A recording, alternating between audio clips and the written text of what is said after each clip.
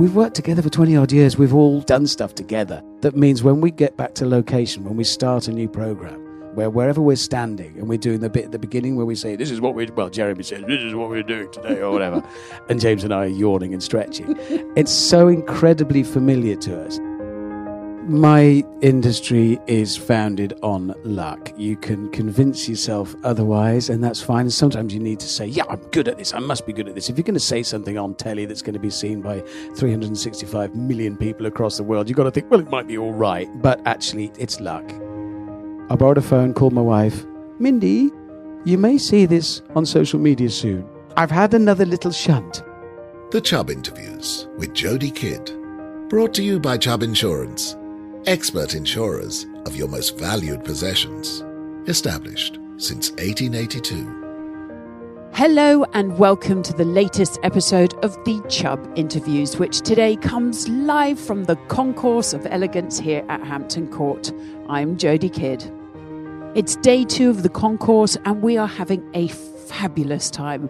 After months of semi-isolation, it has been brilliant to catch up with some old friends again and of course see some of the most amazing cars. Even better, it is so nice to be able to actually record the Chubb Interviews in front of a live audience rather than from our virtual studio. Anyone who isn't already a subscriber of these podcasts, over the last 2 years, I've been lucky enough to talk to some fascinating people from the car world, and today really is no exception. So, my guest today is one of the most recognisable personalities in the car world. He's been a co-presenter of the most watched motor show on the planet, Top Gear, and of course, the Grand Tour. He's just launched his latest venture, The Smallest Cog, which is a car restoration business which will focus on rare and collectible cars and bikes, from vintage classics to modern hypercars. The project will feature in a new TV series, which I'm sure you'll tell us all about in a little bit. But I'm delighted to say we are joined by the brilliant Richard Hammond. Ooh, thank you for brilliant. I like that. No, That's very good. Thank you. I ad-libbed that one. That's very kind. It's a kind ad-lib. Thank you. I first of all always ask my guests, where did their passion for cars come from? You've been part of all of our motoring lives for such a long time, not saying how old. It's because I'm old. But where did it all start for you? Is there a particular person? It was inevitable from the very beginning. My grandfather was a coach builder at Mulliners in Birmingham. So I totally grew up. That's what we did. We're Brummies that built cars. And then he latterly worked at Jensen, inspecting the cars off the line. So it was kind of inevitable I'd drift towards it. Then after I'd been politely asked to leave sixth form college. Oh, I was the same. Yeah, there was a suggestion I might do better somewhere else. They didn't mind where, as long as it was somewhere else. Yeah. So I then went to art college, and I was brilliant at that because I went straight into radio, the most visual of medium, and gradually drifted towards. I always wanted to do cars, and very, very briefly, after 8 years of starving to death in radio, I realised this is really hard. I was a little northern boy by then, so I got a job working at Renault UK in the press office, so that I got to know all the editors of all the car shows, and it worked. It took 30 years, but it worked. Amazing. Okay, and then I suppose you burst onto our screens. Oh, thank you. I think shuffled onto your screens, but okay. Shuffled. Okay, but I bet there was a lot of hard work involved in getting there. There must have been also a little bit of fate, I suppose. Were you at the right place at the right time? My industry is founded on luck. You can convince yourself otherwise, and that's fine. And sometimes you need to. Sometimes you need to say, yeah, I'm good at this. I must be good at this. If you're going to say something on telly that's going to be seen by 365 million people across the world, you've got to think, well, it might be all right. But actually, it's luck. It is right place, right time. And I've been hideously and fantastically lucky, and I'm very, very grateful for it. Oh, my goodness. I mean, not always lucky. There were unlucky moments as well. Well, we'll go into that later on. So I'm sure that we've all got our favourite moments from your time in TV, particularly with your two amigos. But can you give us some of your most outstanding memories? From the Top Gear days, there's a stock answer. When we started, we had no idea that it was going to grow. And by the way, there was no science to that. We never thought, if we make a car show in this way, it'll resonate around the world. We just thought, what's the best car show we can make together? And how would we do that? And it was when we were doing a piece on buying budget supercars. You'll laugh. We had a Maserati, a Bora, Yeah, that's a budget car these days. But it was back then. And a little a Ferrari 308 GT4. Again, No, it was worth car. 10p back then. That was mine. And James had a little Lamborghini. And we turned up in a petrol station and people reacted to us differently. And we thought, oh, hang on.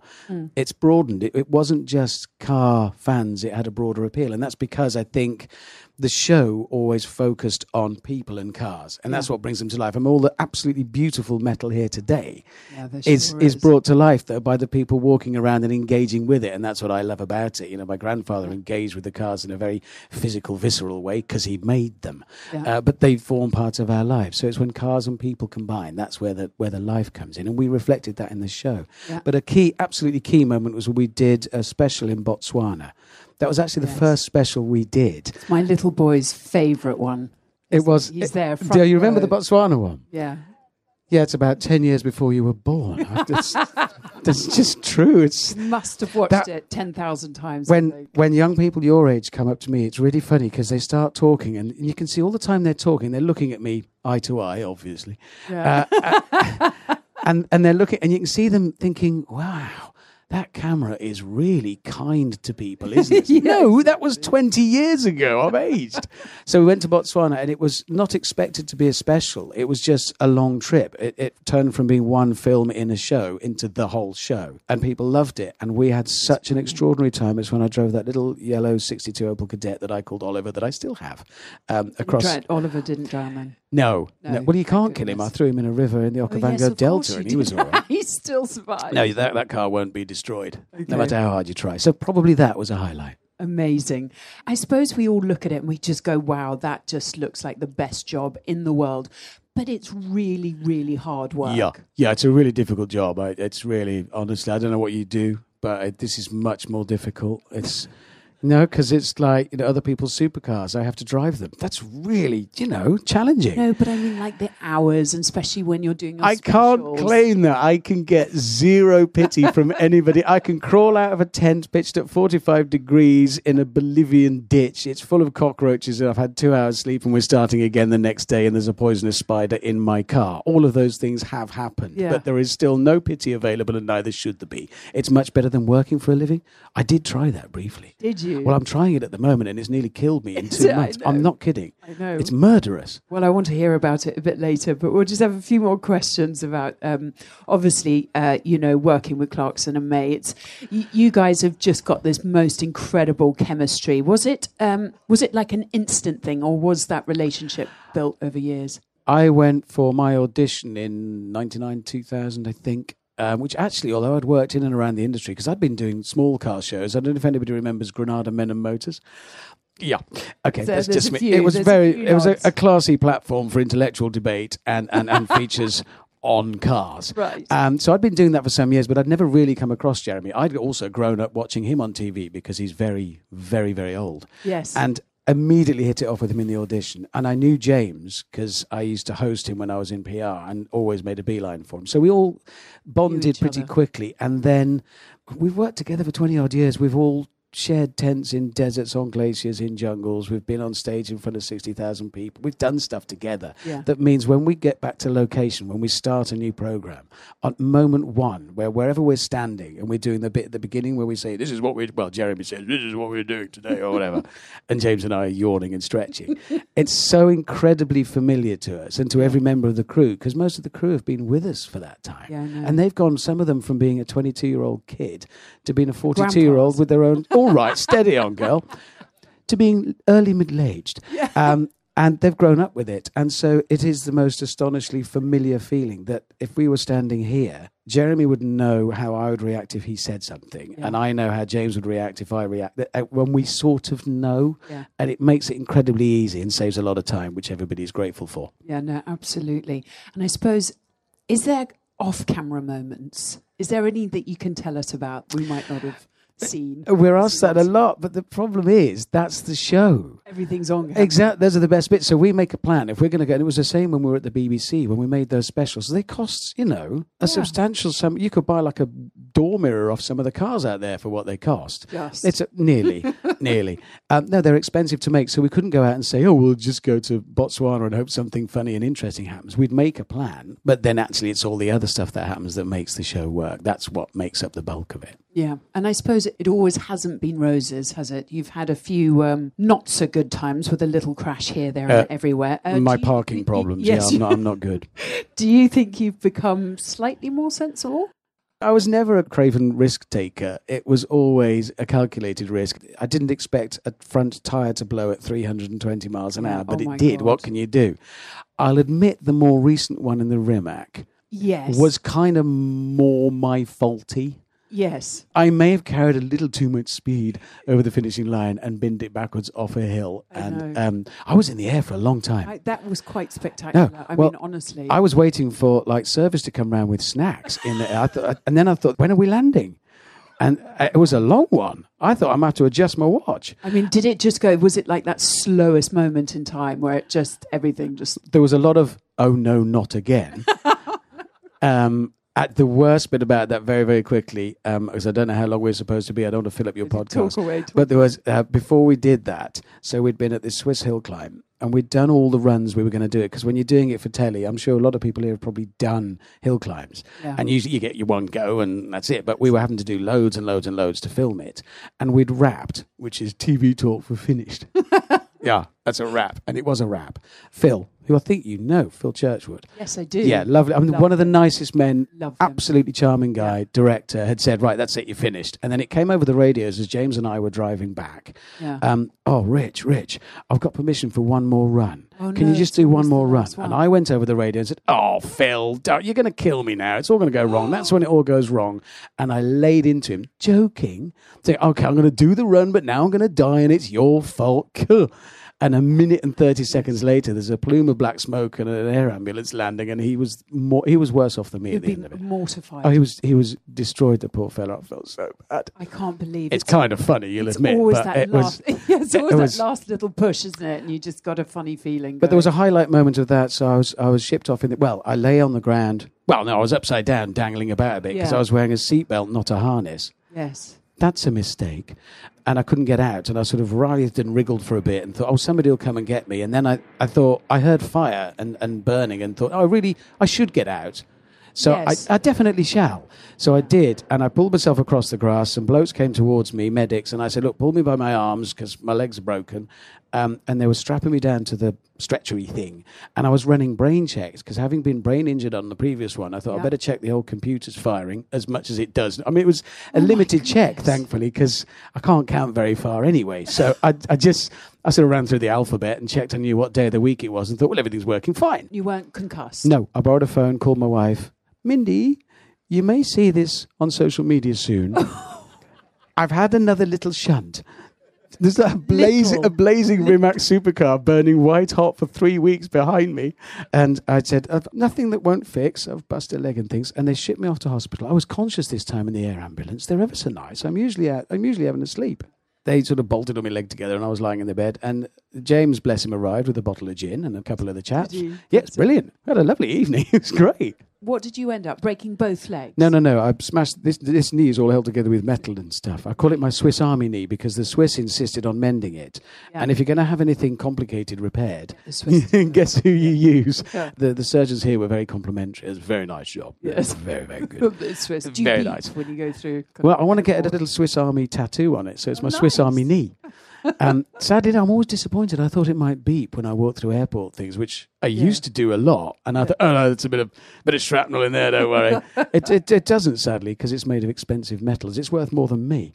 Good old Swiss. It's disappointing. So we're really here to talk today about the smallest cog. Yes. So you've set up your own restoration business. Yeah. Tell us all a bit about it. Well, it came about because, as I said, my grandfather always in the industry, and I've worked in and around the business, but I've spent 25 years criticizing other people's work all over the world. And I've always had a burning urge to do something more physical and actually put myself out there a bit more, do something visceral and real in the industry. and I've always loved classic cars. And the guys who've restored my classic cars, Neil and Anthony Greenhouse, I think young Anthony's over there somewhere.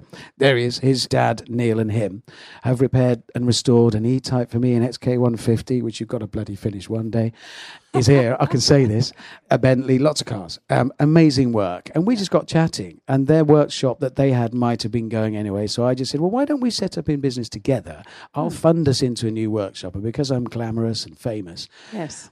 sitting next to you, little stumpy brummy, because I'm glamorous and famous, because I can bring in some customers and we'll get some good work. Yeah, and obviously. it started as a sincere business, and then I thought, wait a minute, that might make a nice telly show. So the TV show followed afterwards, and we've now been joined as well, thankfully, because we've persuaded him to join us. Neil, Anthony's father, will not trust anybody to do anything at all in terms of bodywork, fabrication and paint. Nobody apart from one person, his brother Andrew, who thankfully we've persuaded to join us. Amazing. So it's kind of a family. family operation, and little old me.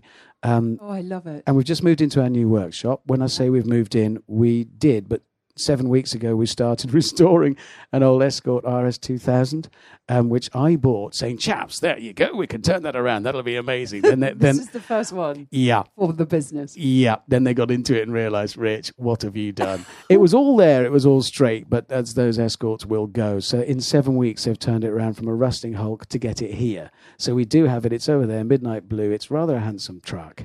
We've had a lot of 21-hour days to get it. Like last night, we were supposed to be arriving here last night, but we were still working on it. You're joking. Yeah, so it came in this morning. But yeah, we're very proud, and really, it's just wonderful to be properly involved. I'm looking at cars differently now, walking around here today, not just looking at what they are, it is how they are and how they're finished and how much they've been loved. And it's transformed what was already my biggest passion into a whole new level. So I'm very excited. And do you have kind of big ambitions for it? I never want to be a massive scale with it. Its job is to pay everybody's salaries, provide Christmas bonuses, tiny Christmas bonuses, and give the guys the opportunity to work on the cars that their talents are worthy of. That's the key thing, because anybody in the industry will know. It's easy to service an endless stream of, they need to be done. Somebody backs their Corsa into a bollard outside Morrison's, somebody's got to straighten it, and it's great. But I want them to have incredible, beautiful cars to work on, because God knows they can do it. Yeah. Certainly in terms of fabrication and body and paint. Yeah. So we're going to be always.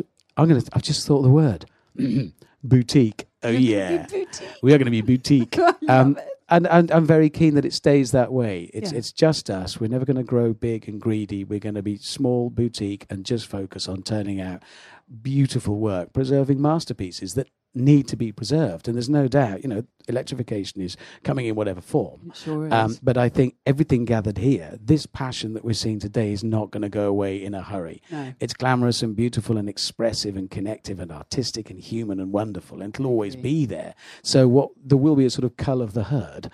All of the garbage will go, and we'll be left with the beautiful, special things. And there needs to be skills to do that. Yeah. And one thing we're really going to work on is apprenticeships. It's because so important. Absolutely, nothing here will be here in 10, 15 years if we don't move those skills on. So that's something we're really going to focus on. I think it's very important. Oh, I think it's fantastic. And talking about all the cars here, I don't know if you've had a walk round, but if there was one that you could take away, what would it be? I'll be honest, I haven't wandered around yet, mostly because we turned up with our car on a trailer behind my Land Rover and dropped it off. And then if anybody's seen a Land Rover driving around the show with a trailer on, they told me to reverse it, to turn it round up there. Oh, no. So I just threaded it along in front of the palace. And one of the blokes said, can you just reverse it, turn it around and go back down? Yeah, of course I can. No problem, my friend. Oh, my God. You had to go reverse. Yes, backing it between £1 billion worth of cars and parts of the palace. So that's all I've been doing until coming straight here. So I will be wandering around. Basically, I want kind of all of it, really. Yeah. Because I sold a load of cars and bikes to buy the stuff I've bought for the workshop. Don't worry, Anthony, I'm not bearing a grudge. But a beautiful Lotus Esprit 350 Sport, 1969 911T, all sold. Oh. I've got a spray oven instead. What? Literally. Why? Why? Because to set up the workshop, it's not cheap. And I couldn't really go home to my wife and say, Mindy, you know Mindy. Yes. Would you go to Mindy and say, Mindy, can I take a load of money out of our savings and spend it on... No, exactly. So get out. That's yeah. Get back to work. Get out and sell your toys. Yes. So I sold my toys to do it. Oh, well, it just sounds amazing. And we can't wait to see the show. Is it literally just going to be like a fly on the wall? It's a show about setting up the workshop. So there is a lot of process, there's restoration, there's cars in it, but it is about how to set up a workshop and the business of it. So, if we're talking about how we've done with a car, I'm going to account for the hours it's taken because they cost. Because I have to pay him. It's ridiculous. Yeah, well, yeah. I mean, you blinking have to. Not too much, obviously, but I do. So I want to reflect that. So it is about the reality of doing it. So if anybody who's ever set up a car restoration business will love watching my pain and misery. Yes, I'm sure there's a few out there. It does hurt. Okay, so during the series, we've been running a special theme called One Piece at a Time, where we ask our guests to select one prized automotive possession that means a lot to them. So, Rich, can you tell us what your one piece is? I see that you didn't bring any. Well, it's difficult, you see. I did think about this because you did tell me. No, I've still got the crash helmet I was wearing when I crashed at 320 miles an hour, and there's a big dent in the side. I keep that, but it makes people squirm a bit when you look at it. I've got so many bits of broken cars from my entire life. I brought a watch with me because I'm always conscious about I have lucky watches and unlucky watches, and this is a little tag that I wore when I crashed at 320, and it survived. Oh, amazing. Because I also wore, when I got stuck upside down in the Rimac, I was wearing a Rolex, ladies and gentlemen. Oh, yes. But I got it caught on the seatbelt. I couldn't get the seatbelt off. And it really, I'm not joking, it was upside down, dangling about, cars on fire, can't get that off. Because of the watch. It's like a movie, this, isn't it? Yeah, it is. I've got a choice. And I clenched my jaw and it went like that when I said that, very manly. I got a choice right now, me or the watch. And I thought, well, watch off. So I got it. So it burned for 3 weeks inside the car. So I have that one. This is slightly embarrassing. I have that one and it's charred and burned and ruined. And Rimac found it for me. You know Mate Rimac. Yes, just the nicest, absolutely, and what a talent. Crying because that was the only car. There were 7. Then there were 6 after I drove it. Utterly charming, lovely, very talented man. And him and his team had got the watch out of the charred, ruined remains of his valuable car and had mounted it on a little plinth and sent it to me. And it said, made by the Swiss in 2000 whatever, destroyed by the British in whatever. But no, it was destroyed, believe me. And unfortunately, what I then did was drop the box and snapped the thing that it's mounted on. What is wrong with you? I crashed the box he gave me containing the watch to celebrate the car I crashed of his. Yep. Anybody want to lift home? No? No.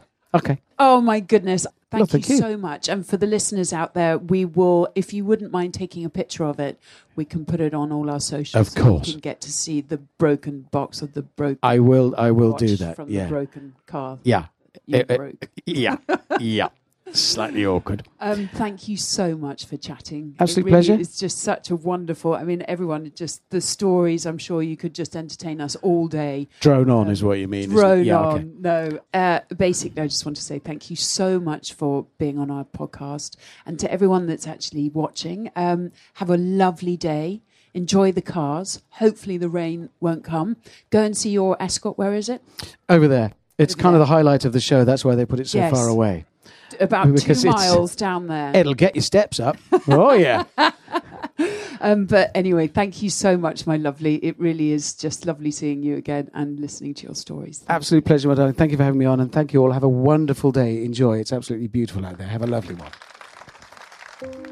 So thanks again to the wonderful Richard Hammond and to our live audience here at the Concourse of Elegance at Hampton Court, as well as those listening to this special episode of the Chubb interview series brought to you by Chubb, who share our passion for classic cars.